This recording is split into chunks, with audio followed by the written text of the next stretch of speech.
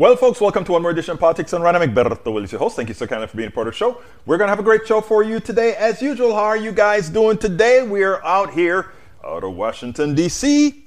We'll be here for the foreseeable future. Anyway, we are going to have a great show for you today. And I know you want to ask, what is the show? Oh, Bruce Pollard, first person on the chat so far. Now we have 2 1/50th party system.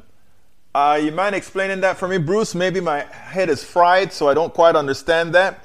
If you are on YouTube, folks, please give me that thumbs up. Before you even start watching, thumbs up. If you're on Facebook, please go ahead and give us that Facebook good old like. Let us get started. Let the algorithm get churning. Also, please, if you will, tweet, turn, go ahead, share, do all that's necessary so that people can hear our voices, the voices of the progressive mantra. Anyway, folks, welcome aboard, welcome aboard. People are still coming. Look, don't forget, tomorrow we have 2 shows, one at 11 a.m. Central here and one at noon at Central at KPFT 90.1 FM. That one is on air on the FM channels covering the entire Southeast Texas, as well as on the internet covering where? The world. Anyway, folks, title of the show today, let me get it on screen. Bruce Pollard, 50 Republicans, 48 Democrats, and the Joe Manchin and Friend Party. You know what, brother? You have that so right.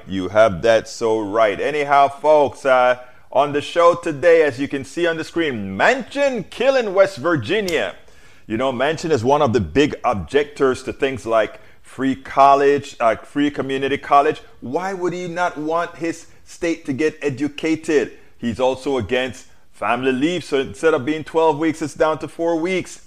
And all these things they're changing. Instead of giving the stipends to the families for in perpetuity, meaning if you need it, you get it. Now, we are going to limit it and means test. And look, I am of the feeling that this guy, there's something that I say all the time about politics. And let's say the Democratic Party and the Republican Party for that matter. But I think there are people in the parties not there for a specific people-powered ideology, but to ensure that both parties are run by the same people. And that's why if you take a look at the given, you notice corporations or some permutation thereof give to both parties. And those people that they give to have a certain behavior type. And that behavior type is generally, we have to make and keep check so that our population won't ever understand that our economic system screws them. So we don't talk about giving them more than we have to give.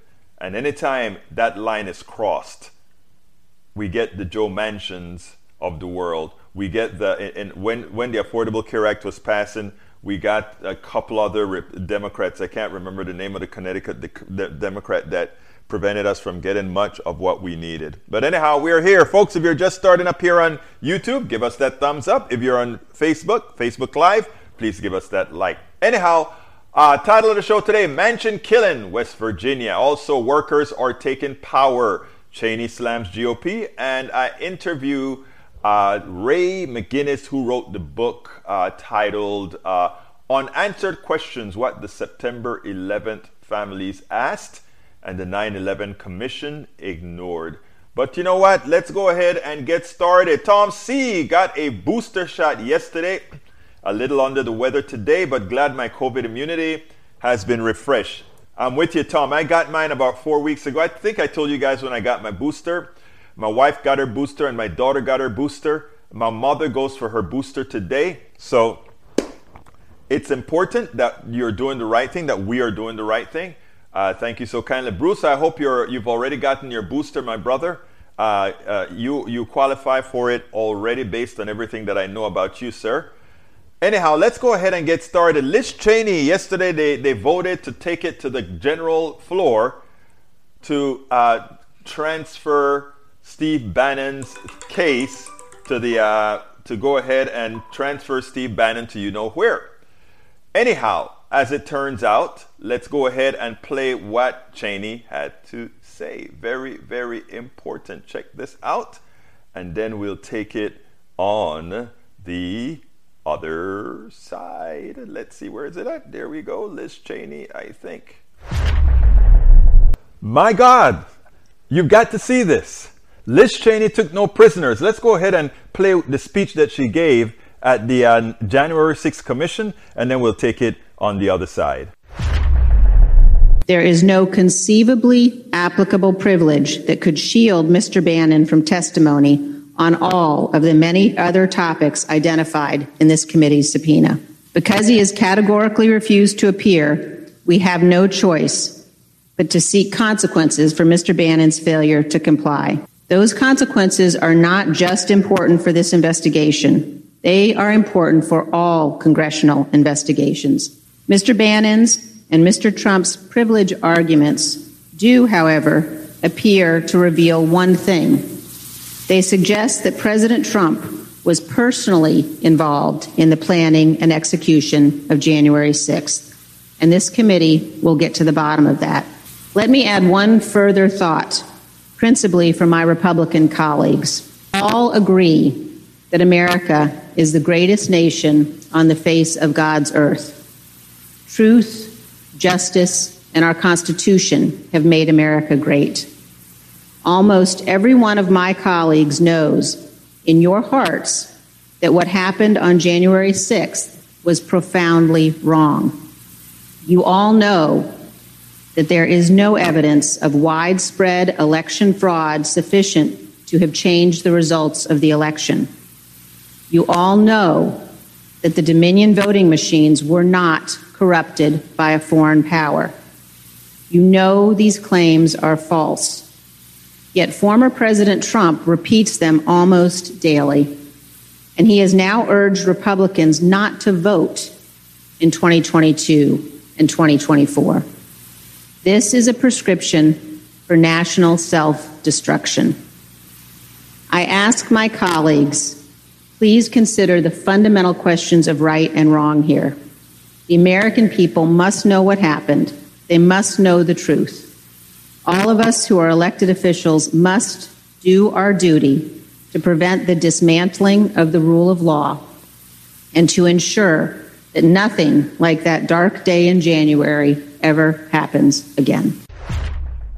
Did you see what Liz Cheney did? She itemized each thing one by one as far as the fallacies that we have the Republicans telling their pew. But you know what? I am not a Liz Cheney fan, but I tell you that the fact that she came out the way she came out and made those statements about there was no real voter fraud, the voter machine is not real, it's not the election was not stolen, and all that good stuff, while it won't really have anything, the crazies won't see straight, there are quite a few Republicans, even ones that will vote for Donald Trump, that will look at that and give it a second look. Good job, Liz Cheney. Keep up the good work. Absolutely so. Good job, Liz Cheney. Anyhow, folks, welcome aboard. Welcome aboard, Puffin. Bruce Pollard, you got it last week. Power to you, brother. Power to you. That full immunity is supposed to kick in, I think, within 4 weeks after you take the vaccine. Anyhow, folks, we continue to have a good one here for you. Folks, if you are just getting on to YouTube, give me that thumbs up on YouTube, the video, so we can make sure that that algorithm works magic for us. Get, it not only in the live version, but as it goes into podcasts, etc. And if you are on Facebook, give us that thumbs up. Twitch, give us that like. If you're on Twitter, go ahead and follow me, Egberto Willies. At Egberto Willies is my Twitter. EGBERTO WILLIES. Get informed as far as what we're doing, etc., etc., etc. Biden has no taste, says E2247. E2247 also says, Laquan McDonald, rest in peace, 7 years ago, and right now it's Rahm Emanuel confirmation hearing by Senate Foreign Relations. I know where you're going, E2247. Puffin says, if we had a Senate in the USA that was not half Russian, we would have arrested Trump by now. He is Exactly. Rose Williams with us. Hi, Rose. Welcome aboard. Okay, folks, let's continue with the program.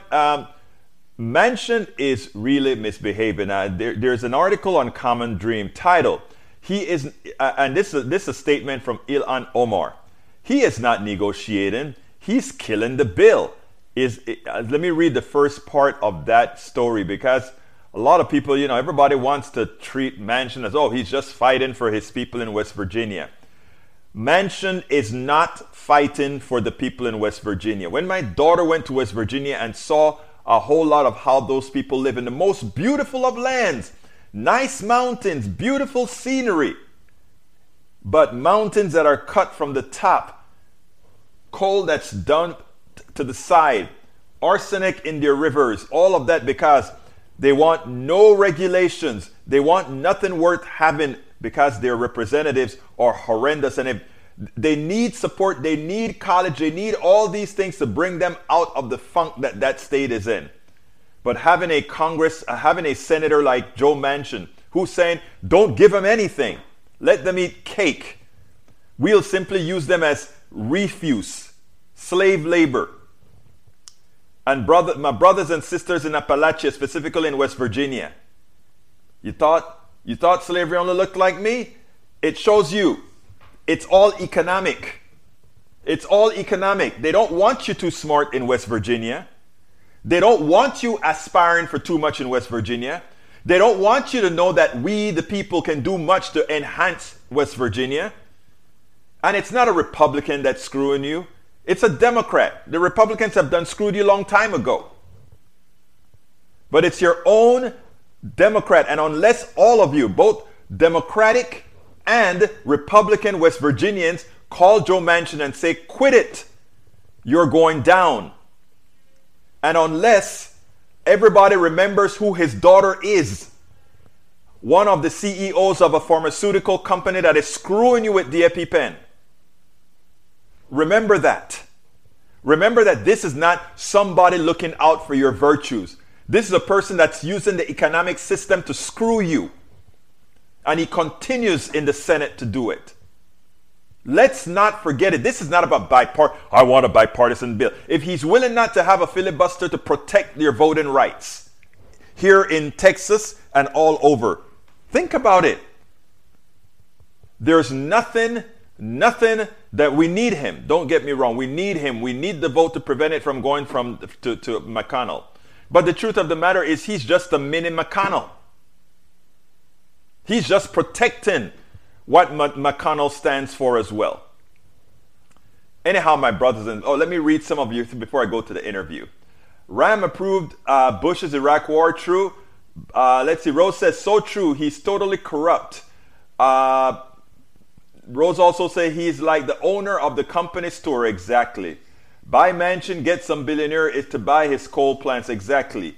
E2247 says that Ram should be ambassador anywhere. Should be ambassador anywhere is outrageous. That he should be ambassador is outrageous. That's true. Rosalind, Biden has to start playing hardball. I agree. The only thing about it is we have to be very careful with Manchin because he could be at the cusp of killing his career and just saying, to heck with it, I'm going to spite them all and just go give Mitch McConnell the leadership of the Senate again. What we have to do is take it a bit, let the progressive activists slam Manchin. Let the Congress people work with him to get the best they can for now. And then come 2022, we make him irrelevant by creating a larger liberal Senate. We make him irrelevant. But anyhow, let me go ahead and play the interview that we have for today, and then we'll take it on the other side. Chuck Todd and his minions were talking about, the wage. Welcome to another edition of Politics Done Right. I'm Egberto Willis, your host. Today we are honored to have Ray McGinnis. Ray McGinnis is the author of Unanswered Questions, What September 11 Families Asked and the 9/11 Commission Ignored. McGinnis believes the stories of the families of the victims of September 11th and their efforts to establish an inquiry into the attacks. He offers a doorway for theological reflection about what it means to live in a post-9/11 world. Welcome to Politics Done Right. Senor McGinnis, how are you doing today? I'm very well. Thank you. It's so good to be with you today. It's great being with you. First of all, tell me a little bit about yourself. Well, I was born in Vancouver, Canada. I have studied at the University of Toronto, a Bachelor of Arts degree, political science, religious studies, history, English literature. I was a Christian education director and worked at the United Church of Canada, kind of like Methodist, Presbyterian, Congregationalist, United Church of Christ in the USA. And I was involved in leadership development events and conference planning for 18 years. And then for the last 18, 19 years, have been teaching writing workshops through my own business across Canada and elsewhere, and teaching journal writing workshops and healthcare facilities to help people recover from injury and illness, helping grief support groups to journal their journey as they go through their journey of grief, having lost someone, as well as taking people on nature trails and stopping to write poems and looking at metaphors and everything. So it's a really been a good run. And I wrote a book in 2005 called Writing the Sacred, looking at the biblical Psalms and helping people write their own new spiritual psalms and poems as they would like to do in the 21st century. So that's what I've been doing. And in a nutshell, I've got to be honest, I read about that and I read about that issue. I wanted my audience to hear that, but also more importantly, I wanted to give some context to then, why would you write a book called Unanswered Questions? What the September 11th families asked and the 9/11 Commission ignored. What really was the impetus for that book? Yeah, I would call myself the accidental author when it comes to writing about this, because I thought somebody else would write the kind of book I've ended up writing. I was in Joshua Tree National Park in southeastern California on September 11th with 60 Americans from 30 states across the USA. And two people there had lost, didn't lose, but they had a financial advisor who worked in one of the Twin Towers, and they were very worried he would die. He did live, but it was very, gripping for them and difficult for everybody. And I couldn't leave America for 5 days because no planes were flying, and finally took a bus across from Seattle up to Canada. And then my life went on. Fast forward in 2007, the 9/11 Commission was a blip on the screen, and the reporting up here in Canada was, very marginal. I did see Condoleezza Rice testify briefly before I was called to dinner visiting friends. And so I was surprised when I went to a bookstore in 2007 I was looking for a new book to read in the middle of a writing workshop tour in Canada. And Kristen Breitweiser, who lost her husband, Ron, in the South Tower, had written a book called Wake Up Call, The Political Education of a 9/11 Widow. And I looked at the book and decided to buy it. And I was really surprised that I could go for 6 years following the news, as I do from time to time. Sometimes there's a writing workshop for a weekend or a week and I miss things, but I'm generally on top of the news. And how could I go for 6 years and not hear anything about the families in this regard? I'd read obituaries reprinted from the New York Times and local papers, and I'd heard people read the names of those they lost on anniversaries. And I'd read a few, articles about some of the amazing people who sadly, tragically died that day. But I had not read anything in 6 years or heard anything on the radio or TV that let me know that among the families who lost loved ones, that there were hundreds and hundreds who went to New York, to Washington, D.C. to rally in June of 2002, who testified before the joint Senate and Congressional intelligence committees and knocked on the doors of members of Congress and Senate to demand an investigation, and including asking the president to do so. And I thought, how could I have missed this whole story, which I learned by the co-chairs of the 9/11 Commission, Lee Hamilton and Thomas Keane, in their memoir, Without Precedent, referred to these families' efforts as one of the best examples of grassroots democracy and citizen advocacy in many decades. And I thought, how could I have missed that story? I knew who Rosa Parks was. She did something, way back in the late 50s to make a difference with civil rights. But here are these people who had lost loved ones, and we all talk about the families who lost loved ones and the September 11th families and the 9/11 heroes, the first responders.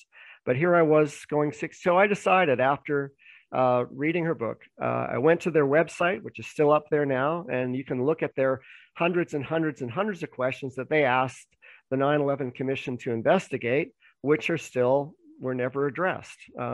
9% of the questions were addressed. 70% were never touched on. Another about 20% were just sort of briefly grazed on or acknowledged. But it wasn't an investigation. If I went to, when I was in school or university, if I had filled out an exam and only answered 9% of the questions and just briefly mentioned a few others, I wouldn't have gotten a passing grade. So I thought that, and as the years rolled on, so about 2015, my dad had cancer, and for a number of years, I wasn't focused on thinking about writing a book or anything like this. But it occurred to me in conversation with a number of friends, relatives in the USA and friends up here, that here was this amazing story about these families in a real accessible way, because we all understand the families. And I thought, a way for me to write a book, which would be different than some other ones out there. There are numbers of other books that are, I would say, more declarative and assertive around American government complicity, possibly, and writing more hardball political science or history books. And I wanted to write a book that would be accessible for the many thousands of people who'd taken writing workshops from me, who were not news junkies, but were interested in personal narrative. And I thought, if I write this book, and in addition to some of the information that I would need to write about in terms of what these questions are that weren't addressed, if I layer it with enough personal story and lift up excerpts of testimony before the 9/11 Commission from Mary Fetchett, who lost her son Brad, or Mindy Kleinberg, who lost her husband Alan, or Monica Gabrielle, who lost her husband Richard, and introduce these 12 people on the Family Steering Committee to the reading audience, plus other first responders and other people in the story, then it'll be a book that keeps moving from chapter to chapter, and it'll be, they won't be able to put it down. Let me stop you a second there, Ray, because once we start talking about a 9/11 book or a book of 9/11 stories not covered, the first thing that many people are going to think about is this some sort of conspiracy theory book? Yes or no? No, I wouldn't say it's a conspiracy theory. It's a historical fact that the families, not all of them, many families and many people, when you lose a loved one and you grieve, the inclination is to tuck in, to grieve and heal, and do that in private, way off the spotlight of any kind of news cameras or microphones from reporters. But here you've got families that went to Washington, D.C., asked for an investigation. Many of the people, of the dozen people on the Family Steering Committee, 5 of them that I know of, and there may be more, but 5 of them I know for sure, told the press how they voted in the year 2000, and 3 of those 5 voted for the Bush-Cheney ticket. So the people who are involved in wanting to have an investigation, many of them believe that, having voted for President Bush, that he would be their strongest advocate, that he, of course, would want to know what went wrong. So it's a story writing about the efforts of the families, the actual questions that they asked the 9/11 Commission. And the commissioners, by the way, when they received the hundreds and hundreds of questions from these families, they said to the press in March of 2003 that these questions would be a roadmap for how to do the investigation. And so at least the public face of how they were receiving the families' questions was with great appreciation. And so it's really, I really write about, what happens behind the scenes, how the families are hopeful. I mean, Mindy Kleinberg said they were always hopeful that the government would answer the questions. And yet let's break you there, because I want to kind of bring it now within the context of the program here and ask specifically, you wrote the book to give these people a voice that they hadn't heard from a voice that wasn't listened to by their own government. You presented a book that was a part of their voices. Give me an example of some of these voices that weren't heard. Well, some of the individuals. Yes. Yeah. So Lori Van Auken lost her husband Kenneth Van Auken, who died in the North Tower. She lived in New Jersey. Sally Reaganhard is in Manhattan. She lost her 28-year-old son, Christian, who was a U.S. Marine and now a probationary firefighter with the New York Fire Department for 9 months. Patty Casaza was a nursing student, and her husband, John, died in the North Tower. Monica Gabrielle lived in Manhattan with her husband, Richard. They were, looking forward to retirement in 10 years. Mary Fetchett lost her son, is up in New Haven, Connecticut, I think, or New Canaan, I mean. And her son, Brad, was like 24 years old. He died in the South Tower. And so, I mean, all of these... Now, these people it's tragic that these people have lost family members. Did they do some sort of a research thereafter to kind of find out exactly what they thought happened, why they wanted to go up to Congress and say, hey, you guys have not been telling the whole story? Well, they were aware. I mean, Mary Fetchett, testifying before the 9/11 Commission on the 31st of March, 2003, said, in 1986, there was this Challenger space shuttle with a number of astronauts that sadly died, 28th of January. And within 5 days, President Reagan said, we need to find out what went wrong so this doesn't happen again. And here you have the greatest loss of life on U.S. domestic soil since Pearl Harbor in December of 1941. Why wouldn't the government want to know what went wrong, to fix whatever went wrong, like whoever was falling down on the job or whatever the protocols are, so that they can learn the tough lessons to make the nation safer going forward? Of course. Yeah. Now, of these people that had any of these people, I know they had questions, and of any of these questions, were any of these questions informed by something, some entity that really kind of said the narrative that we're hearing on national TV isn't necessarily the appropriate narrative? It's an interesting question about the catalyst for the momentum. One of the first things that happens is in October of 2001, Congress is discussing, I think, a $14-15 billion bailout package for the airlines. And at that point, somebody on the congressional floor said, I think we better have the families also get some compensation too. So this is a big catalyst because you have all of these individual people, many of them who are, some of them are familiar with politics. Some of them, Kristen Breitweiser, had training in law, but many of them, Mary Fetchett said she was never involved in politics in any way before this. But now you have families gathering together because the government has communicated with them probably by letter and said, you need to come to this hall in New York City or Washington, D.C. and have an information session about the Victims Compensation Fund. Let me stop you there. I got to stop you there because this is a political show, okay?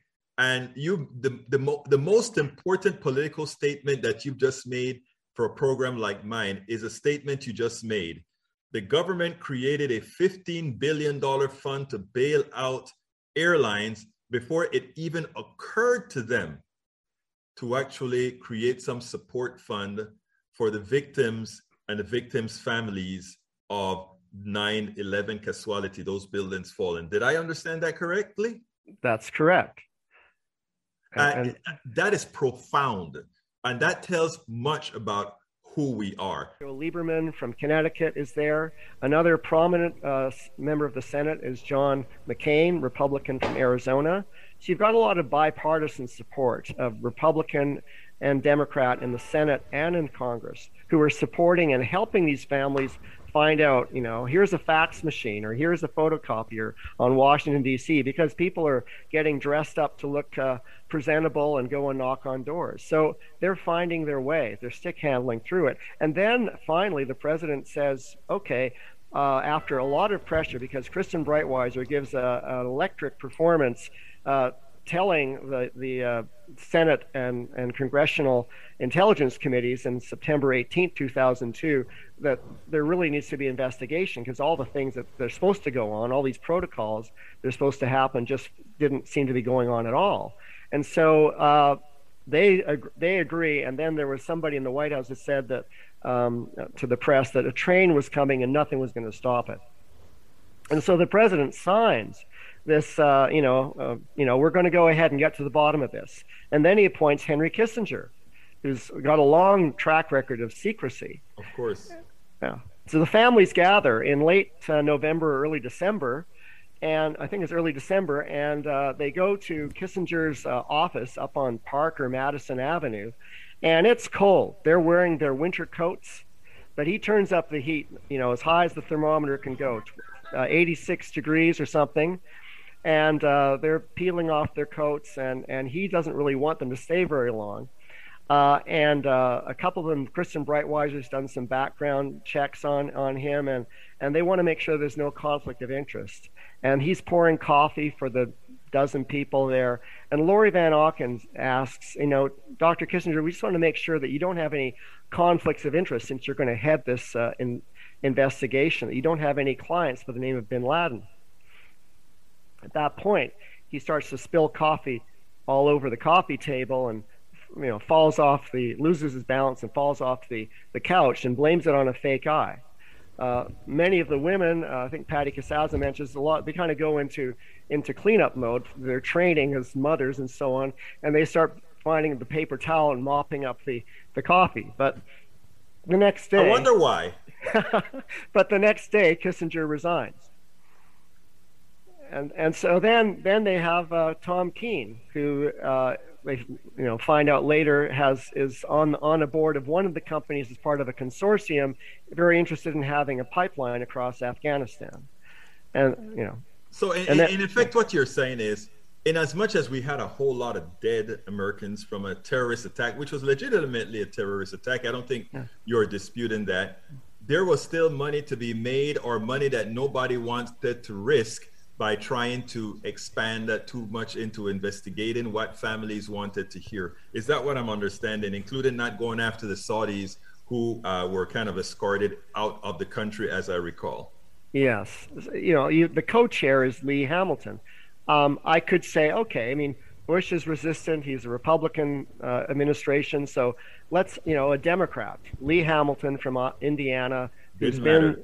Yeah, it doesn't matter. Lee Hamilton happens to be, they find out, a best friend of Dick Cheney, a best friend of Donald Rumsfeld, Secretary of Defense for many decades. The Hamiltons, Cheneys, and Rumsfelds go off together for vacations from time to time. And then the families, are meeting in, February, March of 2003, find out that Lee Hamilton is against having any public hearings at all. Doesn't want to have any people coming for subpoena, no testifying under oath. He thinks it's going to be dangerous to do those things. Well, so let me tell you, I think you, in your book, which has very little outwardly to what we talk about when we talk about the politics that we do here, prove that even that the politics that we do here affects not only the politics as we see it, but other items like 9/11, how the corruption within our economic system, the corruption within our political, socioeconomic system plays into this whole thing. Of course, Hamilton and Cheney goes out to lunch. Of course, these guys are in different parties. Of course, each of them presents the guardians of the gates of the majority party, so that the one group in this country that does well continue to do well. And they know no party, they know nothing, they just know about ruling. And I think your book with all the machination as it goes through, presents that through a different lens. Yeah, well, and the families, people expect that the people that they're relating to and getting to get to know, they have an official liaison with two 9/11 Commission staff. They have a front row seat. They've given the commissioners the questions. And then they find out later on that the executive director, Philip Zelikow, has, together with another senior counsel, Ernest May, put together an outline in March of 2003 of the whole 9/11 Commission report, the chapter headings and subheadings. This doesn't come out until the spring of 2004, but Bob McIlvaine, whose son Bobby died, and he's not on the family steering committee, but he was, close with, and he was also sometimes in part of some of these meetings.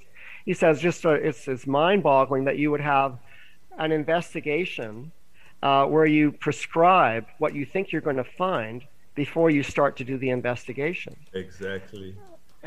Yeah, I mean, you've also got Zelikow, his executive secretary, Karen Hodecker, who had a resume from working with U.S. embassies in Europe, expects a certain standard, and so she keeps a phone log, and discovers there's numerous phone calls that Zelikow is receiving, including herself, from Karl Rove.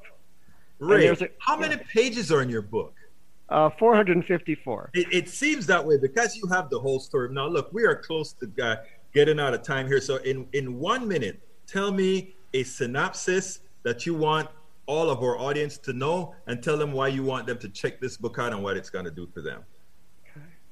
I think that this book is about the stonewalling and the ignoring of a legitimate inquiry into what happened in a major event. We all live in a post 9/11 world, and I think that democracy is, depends on transparency and accountability and trustworthiness. And when you have a government ignoring and trying to get away with addressing questions, even from first responders and family members, you have a problem. And I think that the story is a cautionary tale of what to keep watch for and keep vigilant.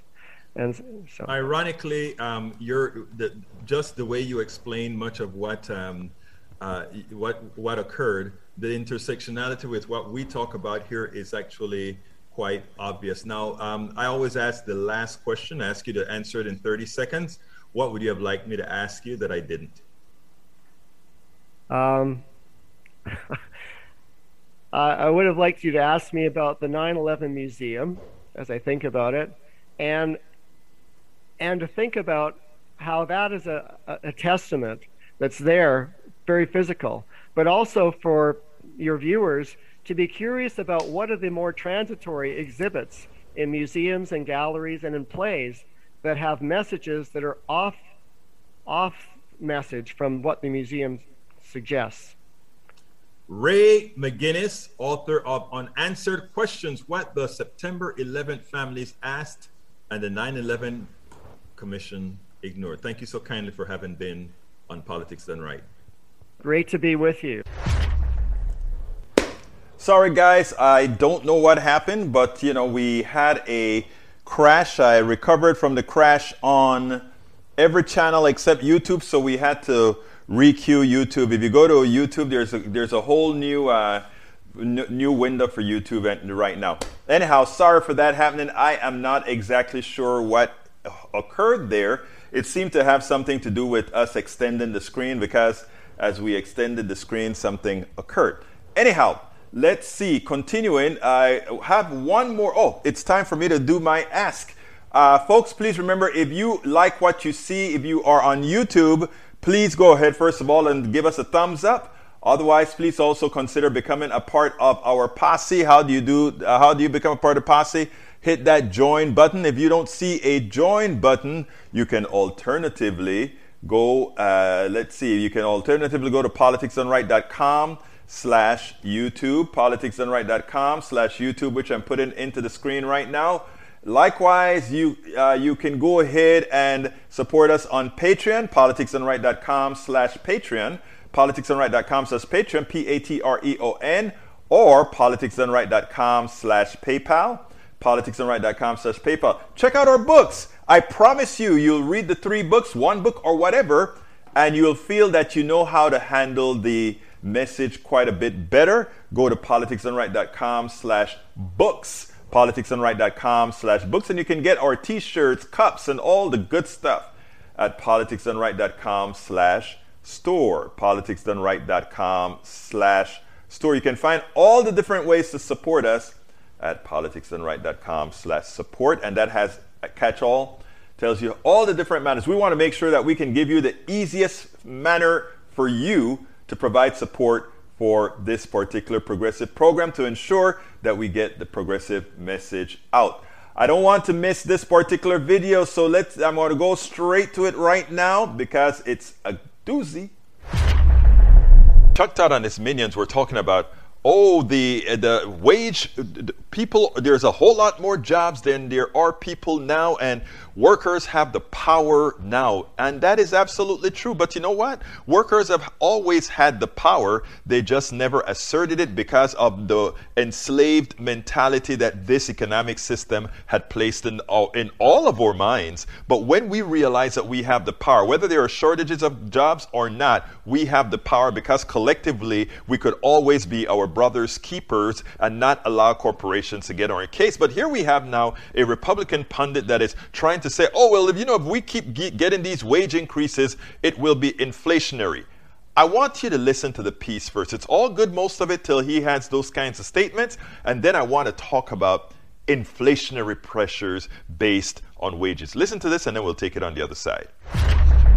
Kimberly, workers have never had more leverage. And when you look around, and this is like one of those things that's like every national news organization discovered strikes this week. But the fact is, it is happening. Look, we've seen it in our own organization, more openness to organizing, more openness to unions. This is one of the more interesting consequences of COVID. Yeah, well, I think it's an accelerator, actually, because we saw that sort of movement toward unionization in places like newsrooms coming up for a couple of years before this. And then you add COVID, where people realized, okay, if I'm not making enough money, if I don't have enough benefits and you're calling me essential and forcing me to go to the job, I'm rethinking about what this means. And that really put more leverage on the part of workers before companies could pay them or not pay them whatever they want to. And things have changed in a really rapid way. And that's what this Striketober is representing. And John, this is not, there was always to me a very distinct line, on labor unions between Democrats and Republicans. Not with the Trump base. No, look, I think this is a generational moment. Yeah. For the last 20 years, people have been frightened to lose their jobs. It's not just because of the economic dislocations of the meltdown of 2008. Because of healthcare and the worries about changing your job, because of the stuff that happened as a result of 9/11, all kinds of things.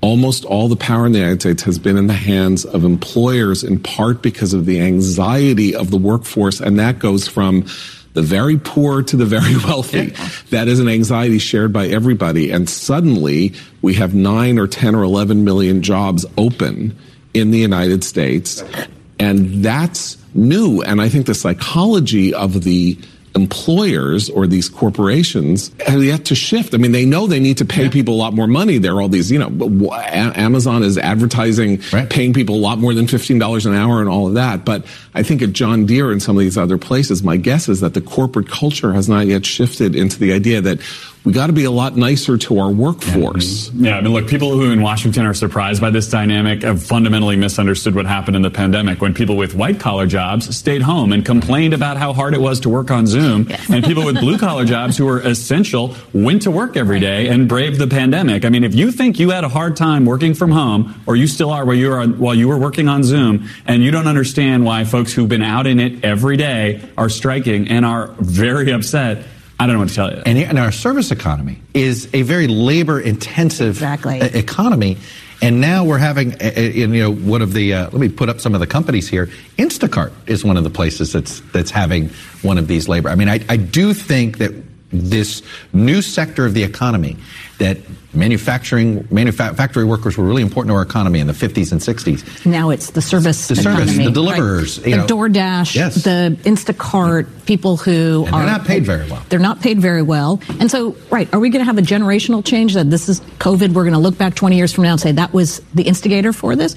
Or are we going to wake up 3 years from now and say, oh, well, it was COVID, and guess what? We're going to go back to normal because of all these other structural challenges we still have, which is, getting back to healthcare. That is still a fundamental problem. Or, so many of the other inequities that we have in our system. So Look, I'm very interested to see where this all goes, because the disruptors that we've expected in the past to make significant changes, at least in our politics, whether it was 9/11 or whether it was the pandemic, didn't make big structural changes to our politics, but our economy, that's a whole different story. All right, and go ahead. I was just saying, speaking of the economy, though, this is all happening at a time of rising and apparently non-transitory inflation. Right. And if wages have to go up significantly, that's inflation too. I mean, there are inflationary, this is a potential inflationary spiral. We want to talk about political consequences. Oh, yeah. I'm sorry that people can talk about how this might be great. This might be great for Democrats because it's new activism and all of that. This is not good for Biden either way. It's not good for Democrats either way. They have the House, the Senate, and the presidency, and we could be looking at inflation continuing to go up in part justifiably in order to pay these Kimberly, people it's a more. weird economy. We have plenty of jobs, and it costs more to just keep your house. Yes, I mean, but one part of that is, you can have fears about inflation, but the structure was unsustainable. You had this gig economy where people were working second and third jobs just to keep food on the table, just to pay for the health care that the law required them to have. That was going to be unsustainable. So this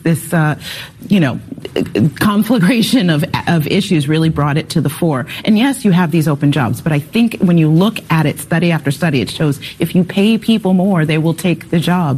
It's really shifting from that corporate perspective that they can have large profits to saying, no, to be profitable, you need to treat your employees well.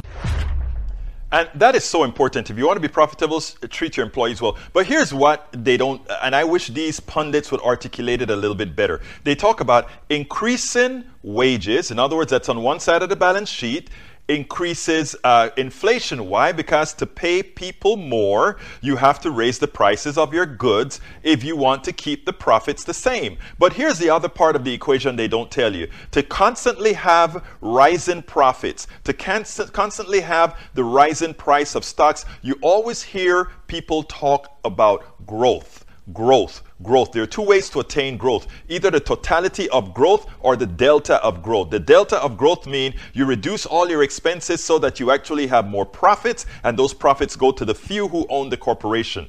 Or you simply raise prices again so that the profits will be as high as those who are investing want it to be. So they talk about inflationary pressures caused by wages. What about inflationary causes by the amount that you're paying the investors? The millions, the billions, the trillions of dollars that have gone in the pharmaceutical industries to the shareholders, that's inflationary. And it didn't go to the employees, it went to the shareholders, extracting money out of the middle class, extracting money out of the poor, out of our taxes, out of the government. That's inflationary. Has nothing to do with wages. Let's understand economics appropriately. And if we did understand economics, we would and that's why we need to teach that to our people. That's why people need to listen to these programs. That's why people need to promote these programs, why they need to share these programs. Because here is the deal.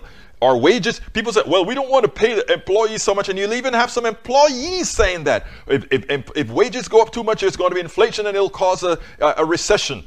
And then you'll say, well, wait a minute. If profit gets too high, that's coming out of the same pot. Isn't that going to cause a recession for having profits too high? Look. What we have and we've had in this country since its inception is the theft of the labor and intellect of the American people. We have an economic system that abuses people. It first started as slavery and indentured servitude with a few employees. Now we have a complete form of what I call antiseptic slavery for most people. And when we understand that, we will start trying to liberate ourselves from an economic system that depends on paying us less than we are worth. And anytime we ask for more, they say that is inflationary or we will have to raise prices. Well, you drop your profits. Which means you are sitting on your butt doing nothing while other people work for your benefit. If that isn't antiseptic slavery, I don't know what is. You know, when you're indoctrinated into a particular system, it's really hard to get it, right? It is hard to believe that all our lives we were led to believe that somehow it is okay for somebody to sit on top calling themselves an executives don't necessarily know how to type, don't necessarily know how to think, just knows how the mechanisms of business work. And for that person, for knowing how the mechanism of this man-made created business work, that they should command so much more than all those that create, all those that put the intellect in there. It is so hard for me to look at you and tell you the president of that company has no more value than the janitor that is keeping the toilet clean. Look, I'm an engineer. There's a certain feeling that you may want to know. You're a lawyer, you're a doctor, that somehow you are so much better than that person sweeping the floor, that person cleaning the toilet, that person unhooking the toilet. Look, should the doctor command more money than the person cleaning the toilet? Yes, because the doctor had to do some more training for that. But is it that toilet cleaner is useless, or that toilet cleaner has less humanity, or that toilet cleaner should make 1,000 times less than me? Hell no. Because of that, I can clean a toilet. The toilet cleaner cannot create a bridge. So there are differences in skills, but we are all humans and we are all necessary. But I tell you what is interesting. What we pay for a skill of an executive, I can easier teach a plumber, not a plumber, I can easier teach somebody who cleans the toilet. I can easier teach somebody who cleans a toilet to be an executive than I can teach him or her how to be an engineer or how to be a doctor. But that person who is up there makes so much more than the person who is cleaning the toilet. There is a distortion in worth in our country, in the world, created by this form of capitalism that does not value what needs to be valued. And we were indoctrinated into having a reverence for these executives, having a reverence for certain folks that mean nothing, having a reverence for the stockbroker. We have to rethink things so that we can command what we're really worth. Bruce says, nurses go on strike for $3 million total raise. CEO gets $10 million bonus for hospitals profit. Go figure. Exactly. There you go. Rose, can you imagine how miserable we all would be in our places of work without an essential worker such as janitors? Exactly. Exactly. And that is what over the years I've come to appreciate. The worth of absolutely everybody. That we are all worthy, and that my worth isn't orders of magnitude better than that janitor at all. I tell you something else. In other words, I spent 4 more years educating myself in engineering than that janitor who came out of college and became a janitor. And for investing that 4 years, we have an economic system that rewards me superbly forever. In the parlance of Donald Trump, oh, I'm smart, that's why. That's not the case, brothers and sisters. We have to remember this.